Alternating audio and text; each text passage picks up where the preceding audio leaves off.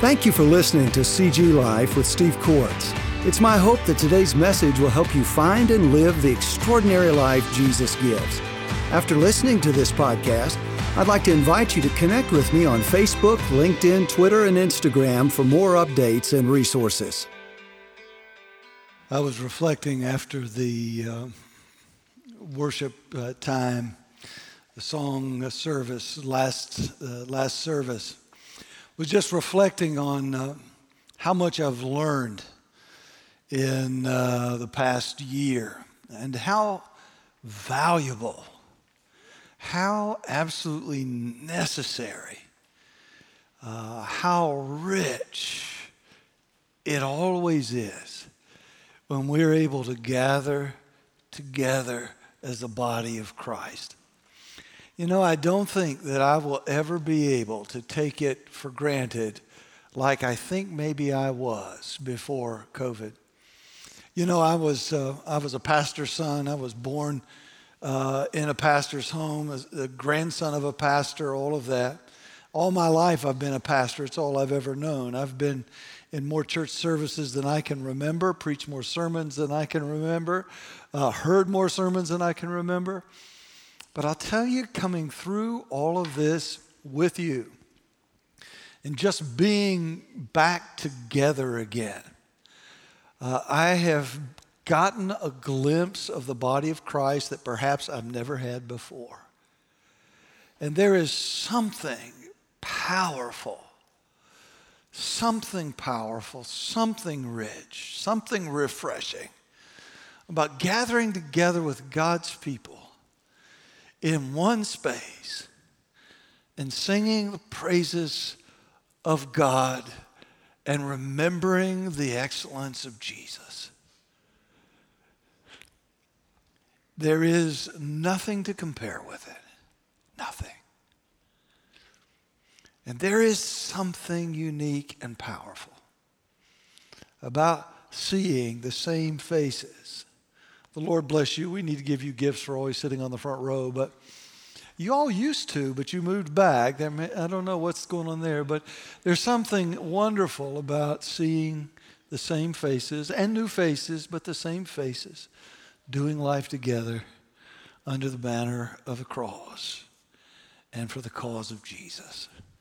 I love you, and I don't think I will ever quite see you the same. But what I do see when I see you is a beautiful, beautiful work of God. And I am grateful to the Lord for you.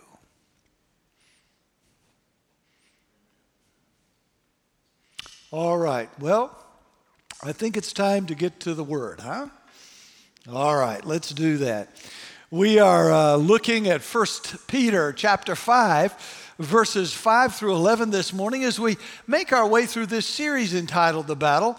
And we've been saying throughout the series, basically this, conflict's a part of life. We know that, we get that. But for believers, there is a particular kind of conflict that is real for them, and it is best known as spiritual warfare. And the Bible says that this warfare comes or has its origin in one of three places. It comes from the world around believers, it comes from the devil beyond believers, and it comes from the flesh inside believers. And today I want to press on in, teaching you slowly and deliberately about the greatest enemy you and I face in the battle that we're in, and that is the devil beyond us. And so with your Bibles open, we want to dive deep again into 1 Peter chapter 5, verses 5 through 11. Here, Peter says this: God opposes the proud, but gives grace to the humble. Humble yourselves, therefore, under the mighty hand of God, so that at the proper time he may exalt you, casting all your anxieties on him because he cares for you. And then Peter says, with that kind of humility in place, then he says to believers, then you'll be ready to live And verse 8, be sober-minded, and you'll be ready to be watchful. Why? Because your adversary, the devil, prowls around like a roaring lion, seeking someone to devour. The reason you must be sober-minded, the reason you must be watchful, is that you have an enemy who is always watching you. Now, when he shows up, and he will, then you will be able and ready to, verse 9, resist him, firm in your faith, knowing that the same kinds of suffering are being experienced by your brotherhood throughout the world. Now, Lord God, this is your word, and we hear it gladly this morning. My heart, Father, is burdened for those who gather here today, especially for those who, Father, are broken, for those who are disappointed, for those, Father, who are feeling the weight, the heaviness of challenges and attacks. Father, I pray this morning that for those who have tried, who have sought, but feel as if they still walk in darkness, still walk oppressed, still walk enslaved, I pray that today, they might find freedom in Christ, that they might find it for the first time, or that, Father, believers might come again to it and experience that freedom that only you can give in a world where we face an enemy who is far more cunning and far more powerful than we could ever be. May it be so, Lord Jesus. We pray and ask it in your name. Amen. So as we come to 1 Peter, one of the things we realize in that book is that Peter is actually writing to men and women who are followers of Jesus, but who are suffering, both, watch now, for their faith and their faithfulness. They're suffering because they trust in Christ. They're suffering also because they have been faithful to Christ. And what they've experienced is a maltreatment and a discrimination. A maltreatment and a discrimination that are cultural, local, and physical, real. I mean, genuine discrimination and mistreatment. But what they're also facing is something supernatural. They're facing supernatural in the midst of all of their difficulties. They're facing a supernatural attack by a supernatural enemy. And so Peter writes to encourage these believers to stand strong and to stay faithful. He wants them to keep living godly lives in spite of everything, regardless of what they're facing, regardless of what they're experiencing. He wants them to stand strong, stay faithful, live godly lives, to live in Christ as good citizens and model employees and gentle wives and understanding husbands, and especially he wants them to live as a people who have a great humility. Because he knows that if they will do that when they're under pressure, when they're experiencing discrimination and mistreatment, that they will point to the one who alone is the real hope, the only hope, and the only real source of strength for this life. The God who makes that kind of life possible by grace through faith in his Son. And so here in 1 Peter 5, we find Peter wrapping his letter up, and he's speaking directly about this one who brings to them a supernatural conflict.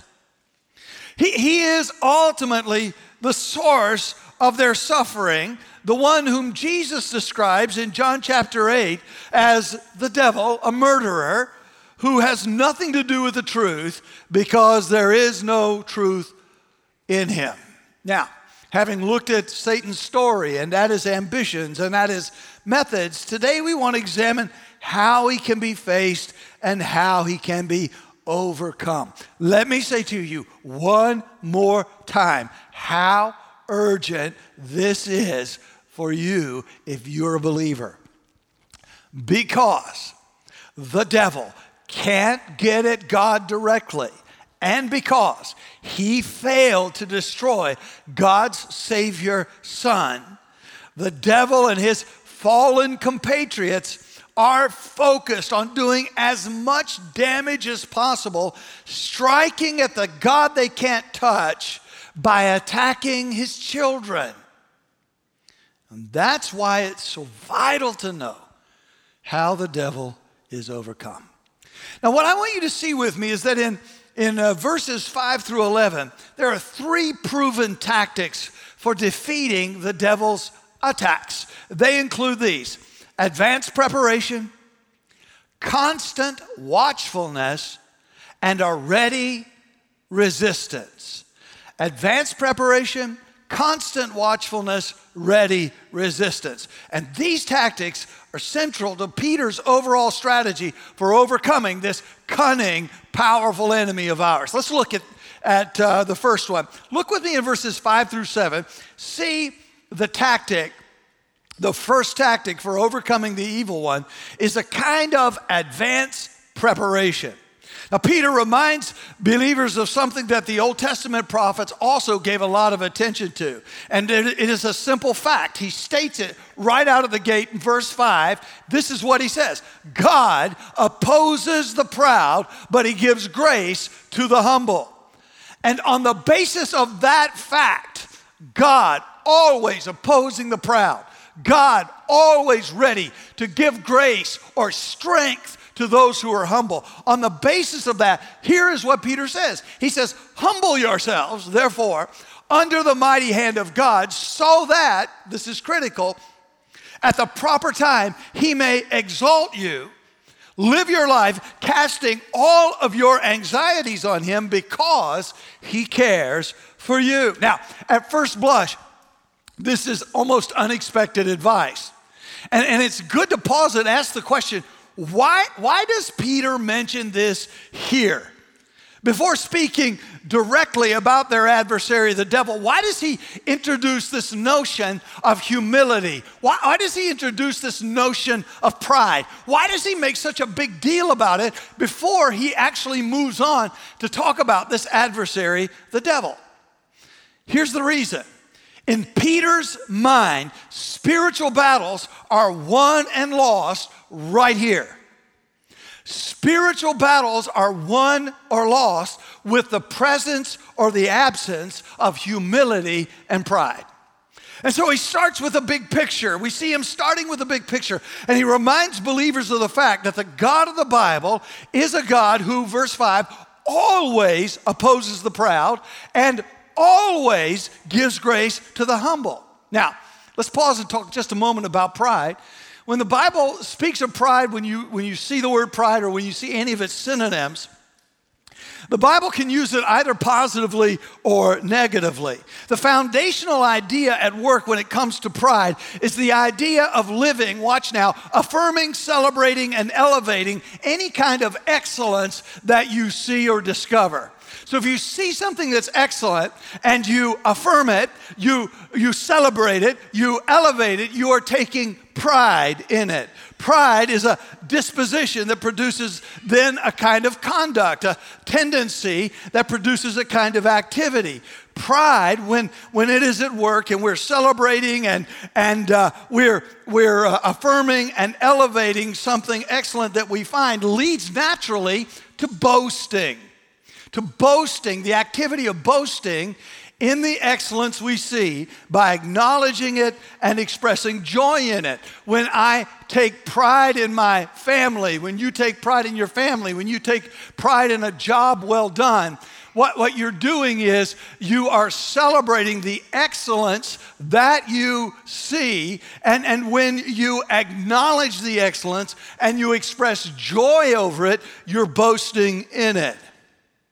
Legitimate spiritual pride does boast, and it says things like this: see who God is and see what God has done.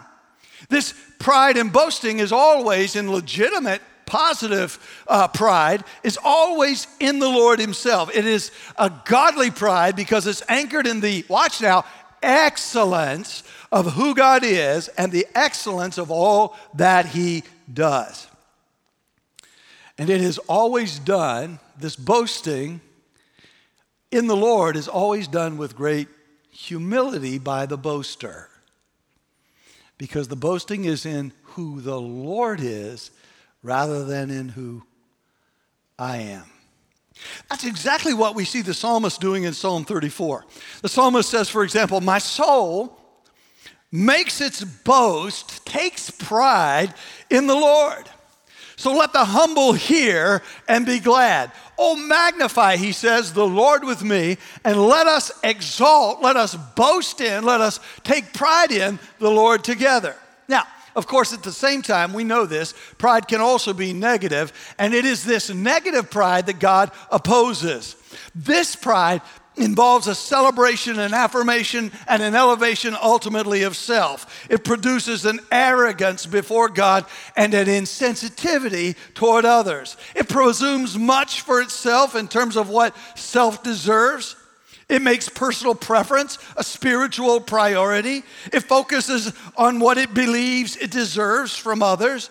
We can call this pride a selfish pride because it's anchored in the excellence of self and what self wants.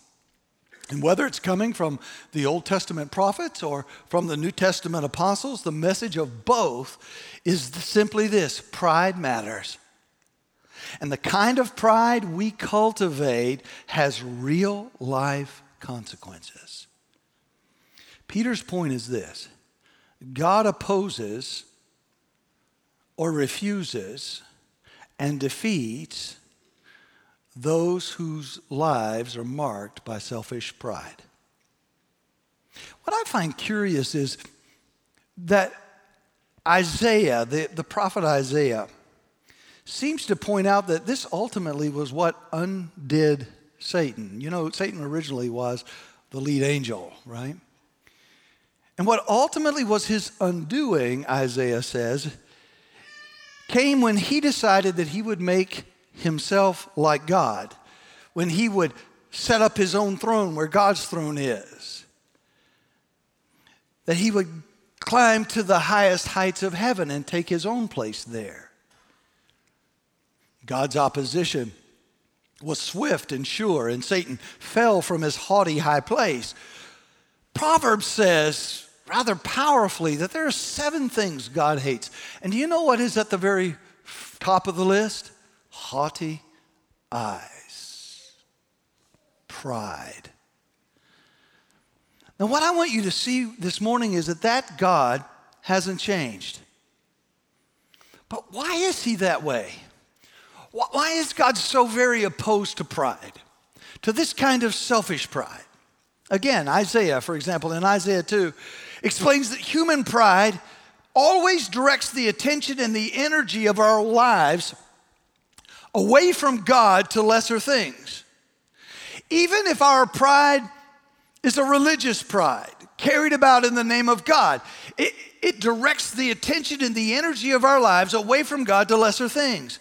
And so selfish pride says, I'm right, I'm more worthy, I'm excellent, you should be like me. Proud people like that swagger. They swagger.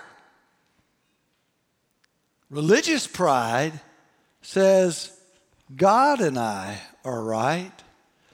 God and I are excellent. We are more excellent than you. You should be like us. God and me. Which is just a religious way, a religious package, a religious way to sneak in. You ought to be like me. See how right I am? See how good I am? See how excellent I am? Don't you want to be like me? Don't you? You really should. It's God and I share the same excellence.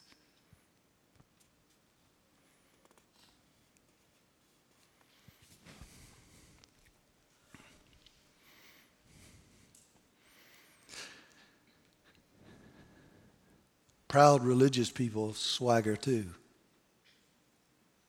But whatever form it takes, when selfish pride is present among people, God's response is to reject and oppose them, to weaken and defeat them, with the aim of bringing them hopefully to a place where they acknowledge they aren't who they thought they were. When selfish pride appears among God's people, his response is to refuse them rather than reject them, and he thrusts them away from the grace of his help and his strength and his blessings. He opposes them first by leaving them on their own and then disciplining them with difficulties that bring them to see and confess that only he is excellent and all their boasting should be in who he is and what he's done for them in spite of them.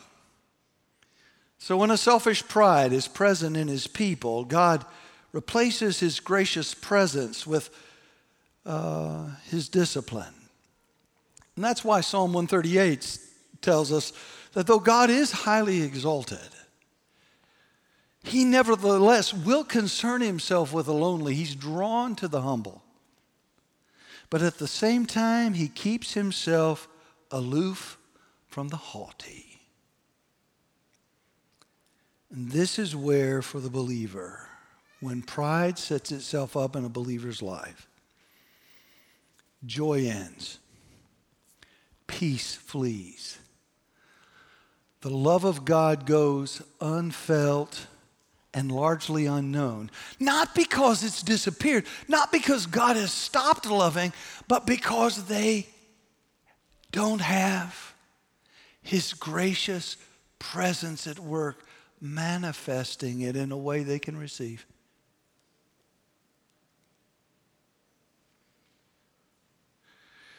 When pride sets itself up in the life of a believer, there's this extraordinary striving that kicks in. And I will tell you, no one eventually is more miserable than the believer who has become proud and persists in it.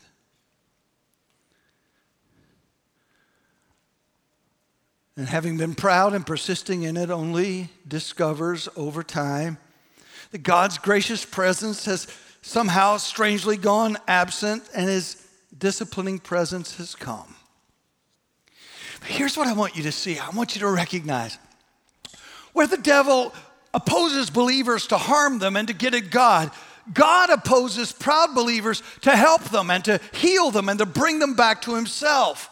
And when godly pride is restored and present again, God draws near in his great grace and he affirms and he helps and he strengthens. Our humility before him attracts his grace. Now you say, what in the world does this have to do with spiritual warfare? I'm so glad you asked. Can I tell you, Satan cannot stay where God's grace has come. Satan cannot stay where God's grace has come. When God's grace comes into the life of a believer, that woman, that man, having humbled themselves under the mighty hand of God, have the benefit of the might of God in and over their lives. Where God's grace is, Satan cannot stay. But where God's grace, the grace of strength, has gone missing,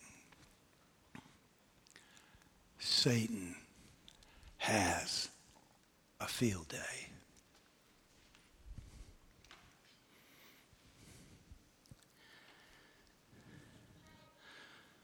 God's grace, attracted by our humility before him, is always the advanced preparation every believer needs for the spiritual battle we all face.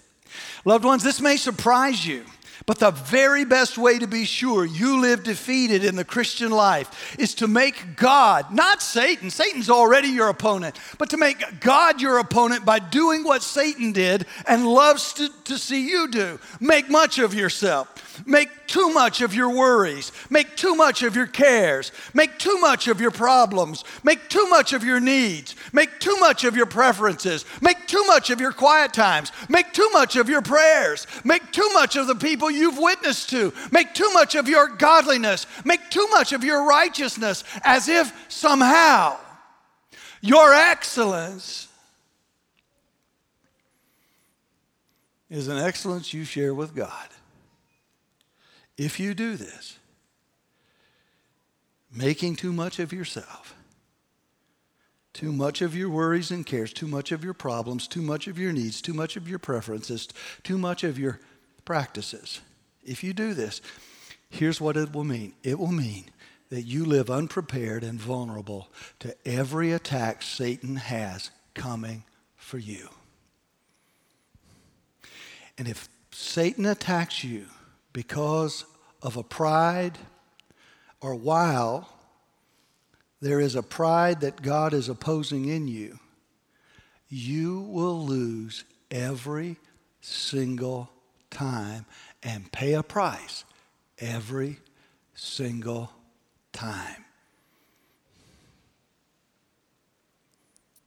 You will lose and lose and lose and lose and lose and lose and lose and lose and lose and lose yet again.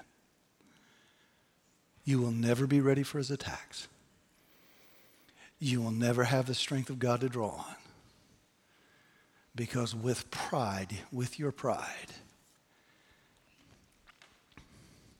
you have pushed the grace of God, the strength of God to the margin. And in exalting yourself, made yourself a really good target for your enemy to come after.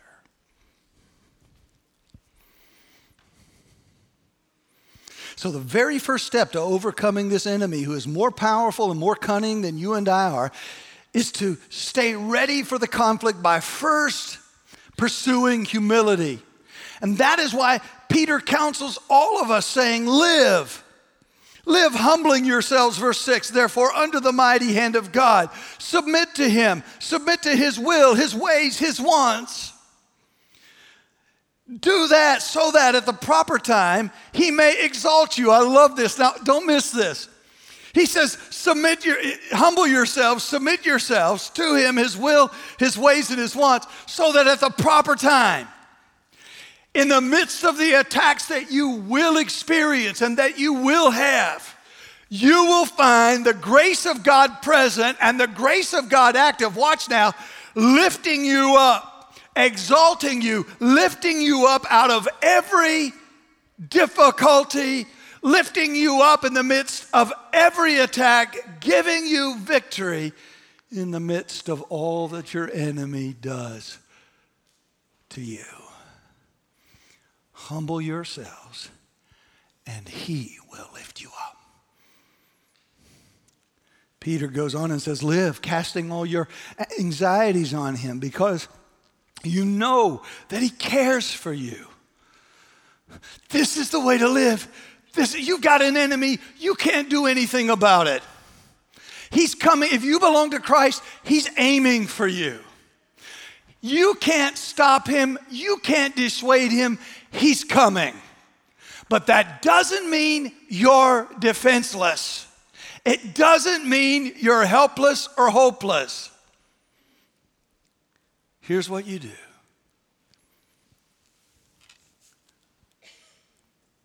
Lay yourself before him. Say, I'm not enough. Live like you're not enough. Live as if we just sang, he's first in your heart.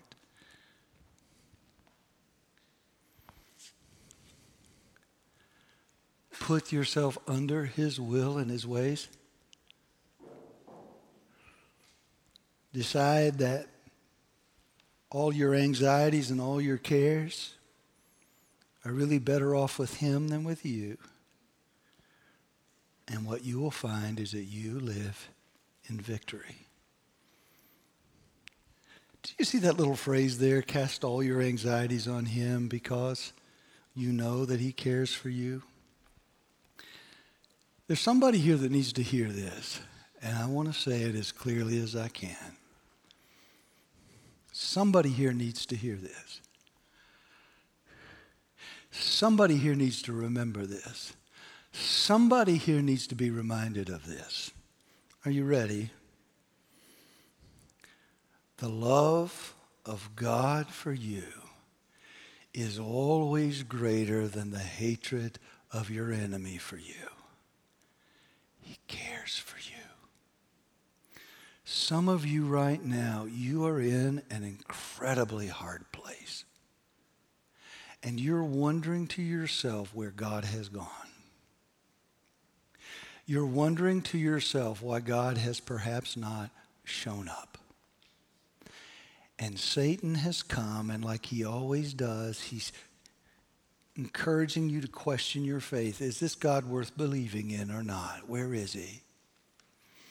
He's challenging you to detour your faithfulness, to take this situation into your own hands.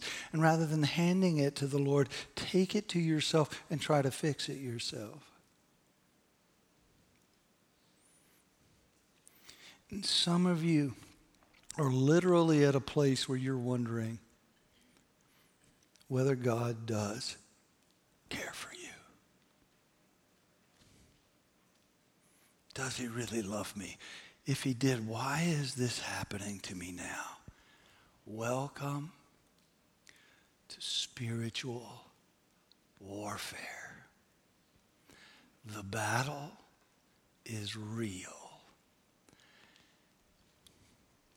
And if he can get you to doubt or question whether God really cares, he's got you. He wins.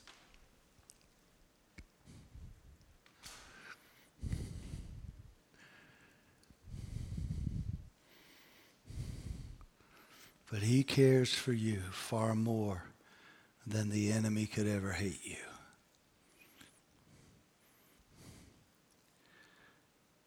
Loved ones, the battle we are in at the very beginning is ours, but the victory at the end is always his. The first step to overcoming the devil is cultivating something that the devil doesn't have and that God loves to find, and that's humility. And because a God of grace always resists the proud, the devil has no real chance with the humble. Having seen the advanced preparation that conflict with the devil requires, Peter turns then to the next tactic, and it's one of constant watchfulness. Do you see it in verse 8? Believers, he tells us, not only need the attitudes of humility and submission to be prepared for conflict with Satan, they also need to practice certain ongoing actions. What are they? What Peter recommends 2 steps. First, he says, be sober-minded, and then second, he says, be watchful. Be sober-minded and be watchful. To be sober-minded is to be alert in one's mind, to be alert in one's thinking and judgment. Spiritually speaking, it's to live seeing things around you as God shows them to you and to endeavor to see everything as God sees them. One of the great gifts that God gives to his children is this capacity to be sober-minded. You say, well, what does that exactly look like and how does that work? Well, the beauty of it is this. God gives to us this capacity by giving us a personal relationship with him, by giving us his word, helping us to understand it. He gives us this capacity to see everything through the lens of a sovereign God who loves us, who is active for us, and who will not give up on us. Now watch. Whether I've just experienced my greatest success or whether I've just experienced my greatest, hardest tragedy, looking at my successes and even my tragedies through the lens of a sovereign God who loves me, cares for me, and has already declared victory for me, means that my greatest tragedy is never as tragic as it could have been. And my greatest success is never as great as I would have imagined it to be.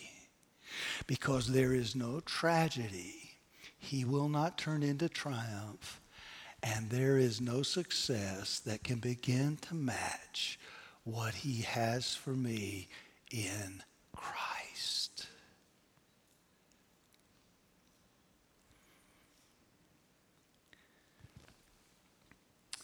Have you ever had terrible news and had perhaps an emotional response?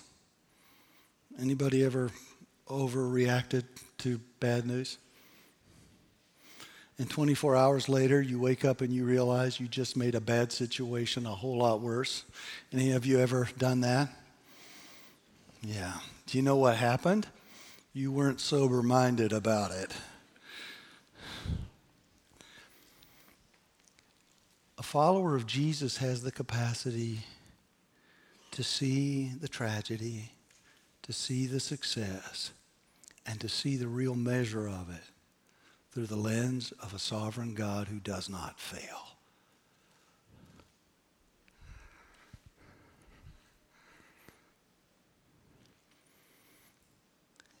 You got to be careful.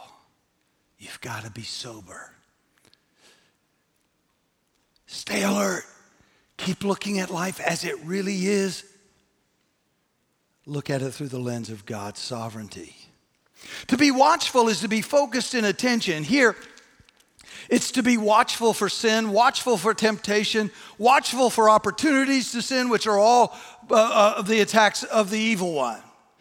And this is especially an important tactic for believers because we're all prone to a kind of spiritual drowsiness in which we fail to see everything that God sees, and we can miss the signs of the presence and the activity of evil like the rest of humanity tends to do. There is a spiritual drowsiness that leaves us careening into evil thoughts and evil acts and evil consequences. This is exactly what happened to Adam and Eve. This is how Satan came to be established here as an occupier of God's earth. It was because Adam and Eve weren't sober-minded. They weren't watchful. And when Satan came to them and he said, did God really say you shouldn't eat that? And he began to question God's character and his motives, saying, does God really care for you? I don't really think he cares for you. I think he's trying to put one over on you. I think he knows that if you eat of that fruit, that you're going to become just like him. You can't trust him. You can't trust him. Why did he say you could eat from any tree, but not that one? You can't trust him.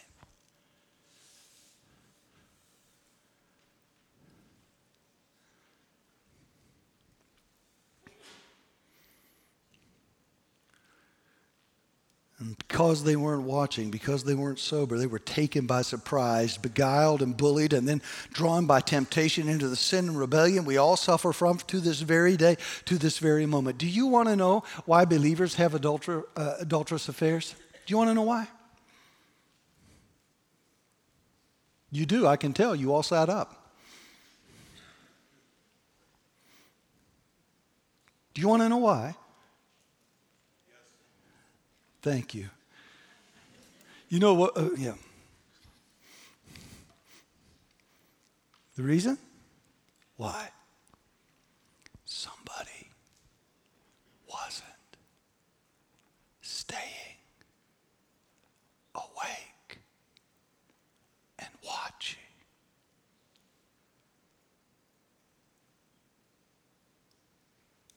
They stopped looking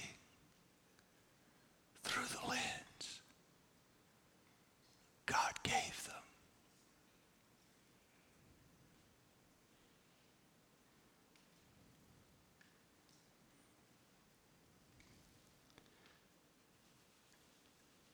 They forgot the end of verse 8.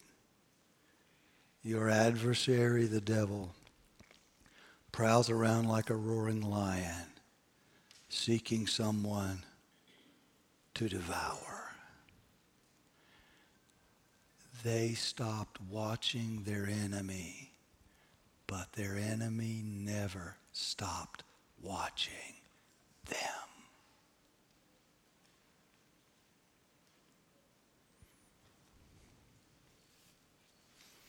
And just when you think you've outwitted him, you're more cunning than he is, and you can dabble in something that God says you shouldn't touch, you can be very sure the one that you forgot to watch for already knows.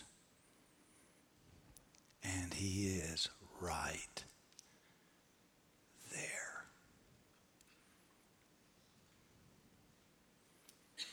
Somebody in this room may be about to ruin their family.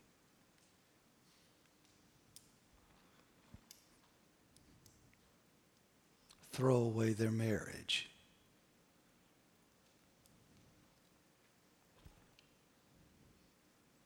Do damage to their children.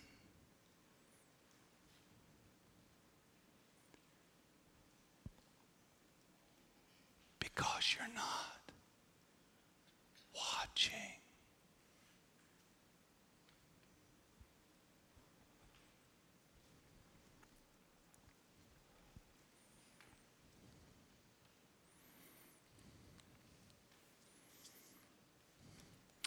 Loved ones, in a life where we easily fall into spiritual sleepiness, we've got to remember we're faced with a prowling enemy who never sleeps, who is always alert, always watching, always hungry, and always ready to attack our marriages, our families, our churches, our communities. He's always ready to steer the sleepy and the distracted away from the gracious strength of Christ into harm. But oh, when a person comes by faith to Christ, he or she's given the ability to stay vigilant, to stay watching, to keep receiving and understanding the picture of the world and of evil that God's Word and His Spirit supply. They're enabled to know and sense satanic strategies and activities. They're enabled to think clearly about them. They're able to see them for what they are, dangerous, destructive, and deadly. And they're able to say no to them and no to them and no to them in the strength that God gives if they stay spiritually awake.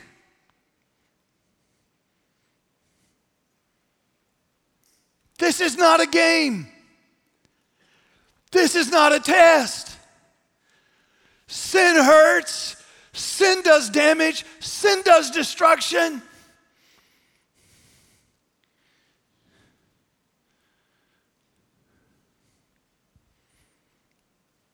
You got to stay awake.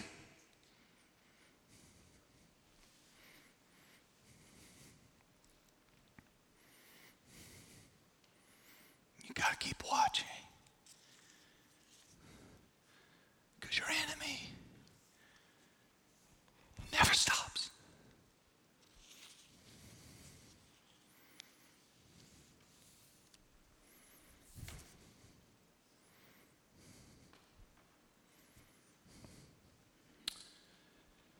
Lord God, your word tells us that pride comes before destruction and haughtiness before fall.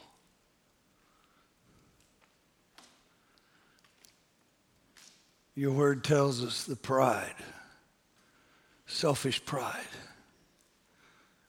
that leaves us unprepared and incredibly vulnerable to the attacks that are coming. Oh God, I'm pleading with you, please. Wake us up. Wake us up. Wake us up. one of the hardest things for us to see is our pride. Our boasting in our own excellence. Our boasting in the excellence of something less than or someone less than or other than you. Oh God,